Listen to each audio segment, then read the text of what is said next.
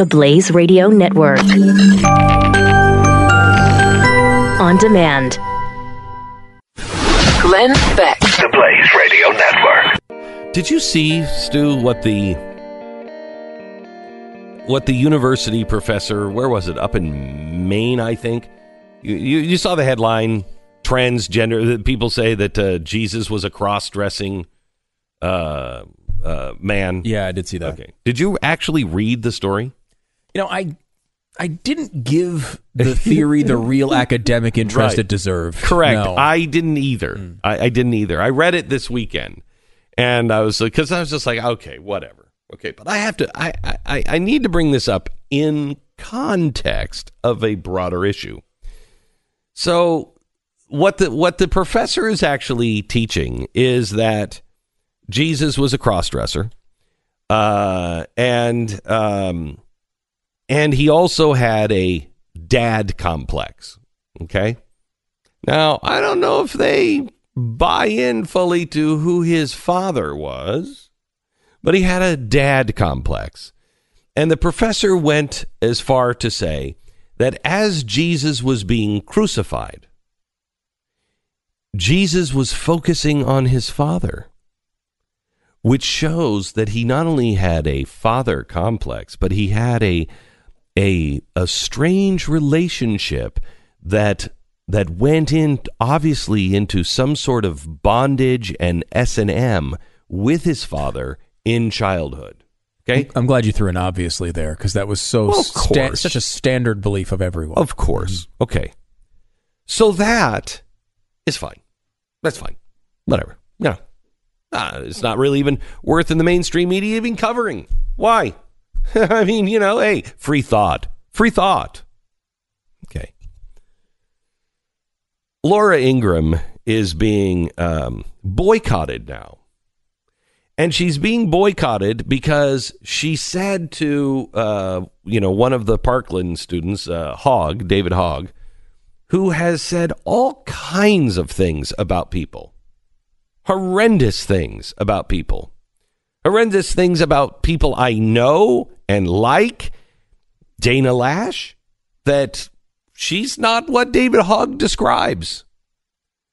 He said all kinds of things about people like Marco Rubio being splattered in blood and likes it. That's okay. But Laura Ingraham, after he started talking about, he couldn't get into college, or at least he was been rejected by 4 of the colleges that he had applied to, he started talking about that. Why? I don't know. He must think that the colleges don't want a lefty activist. Colleges hate leftist activists. They are really against, especially ones that are outspoken in the media. Yeah. They just do not want anything to do with them. It's unbelievable the unfair treatment and leftist activists at colleges. I know. So he started talking about it, and Laura Ingraham responds, stop whining.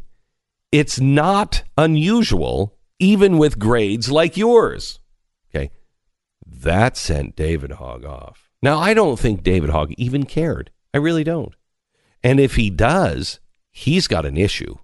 He has very thin skin, and it's an issue. Because in all honesty, I keep thinking I've missed, did she have a 40-minute monologue in which she just wrecked this guy? No, it was a tweet. The tweet, literally the only problem you could possibly have with the tweet is that she said the word whine. Stop whining. If she said, stop complaining, probably, because they keep saying she mocked him. Now, maybe she did in another thing that I'm missing. But in this tweet, all she said was he was whining about his grades. It's actually understandable given acceptance levels.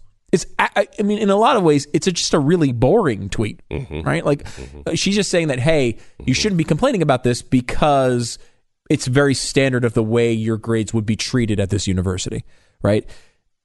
Now, you could say the word whine instead of complain. I guess if you're gonna parse those two approaches, I guess is the entire genesis of this boycott. I have to tell you, I don't know. I've been so focused on this that I haven't had a chance to really ponder how Jesus, when he was cross-dressing, and being nailed to the cross was really fantasizing about the sex fetish that he had with his dad. So I've been really studying that. I haven't even had a chance to take on the bigger issue of complain versus whine, But that's it, though, right? Uh-huh. I mean, well, now it's not.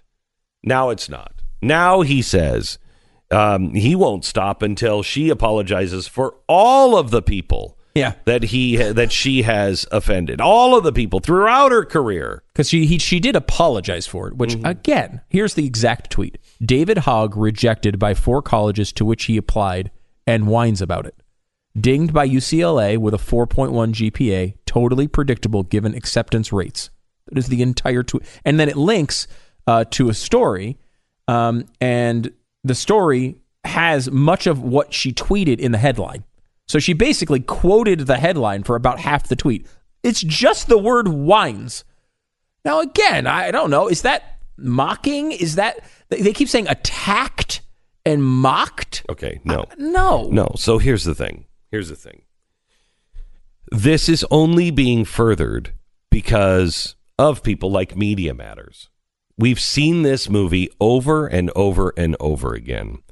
And I have to tell you, I am not for boycotts, but I have to tell you, I'm not for nuking cities. Why? Because it's immoral. Now, was it immoral in World War II? No. Based on the number of people that were going to die if we didn't nuke those 2 cities, the death rate would have been much, much, much higher. So, was it a good thing? No. Could you justify it? Yes.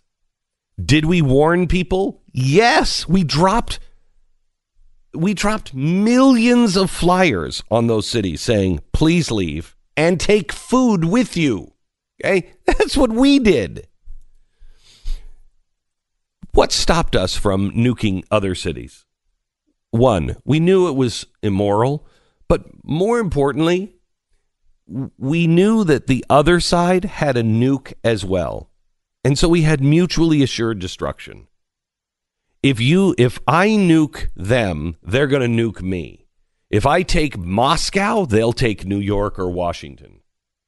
And then it will just increase and we'll all be dead. Mutually assured destruction. Mad. It's mad to use nukes because of mutually assured destruction. Would it be immoral to use nukes in response to nukes? Or is it more immoral to let one side just kill everybody in one country and you don't respond at all? I think that's just as immoral. Because in the case of the Soviet Union, we believed that they were wrong. I think that would be just as immoral to do nothing. Right now, the left is using nukes on our media. They're using nukes on Laura Ingraham. Now, Laura Ingraham is a big girl and she can fight for herself. But they've just nuked her for no reason. Imagine someone dropping a nuke on Los Angeles because they thought people were too tan, or they didn't like the latest hairstyle, or they were pissed off that Steven Spielberg changed too much of the book for Ready Player One, and so they decided to vaporize all of New York. That is what is happening with Laura Ingraham. They are vaporizing her for using the word whine. It's immoral for us to stand around. Glenn Beck. The Blaze Radio Network.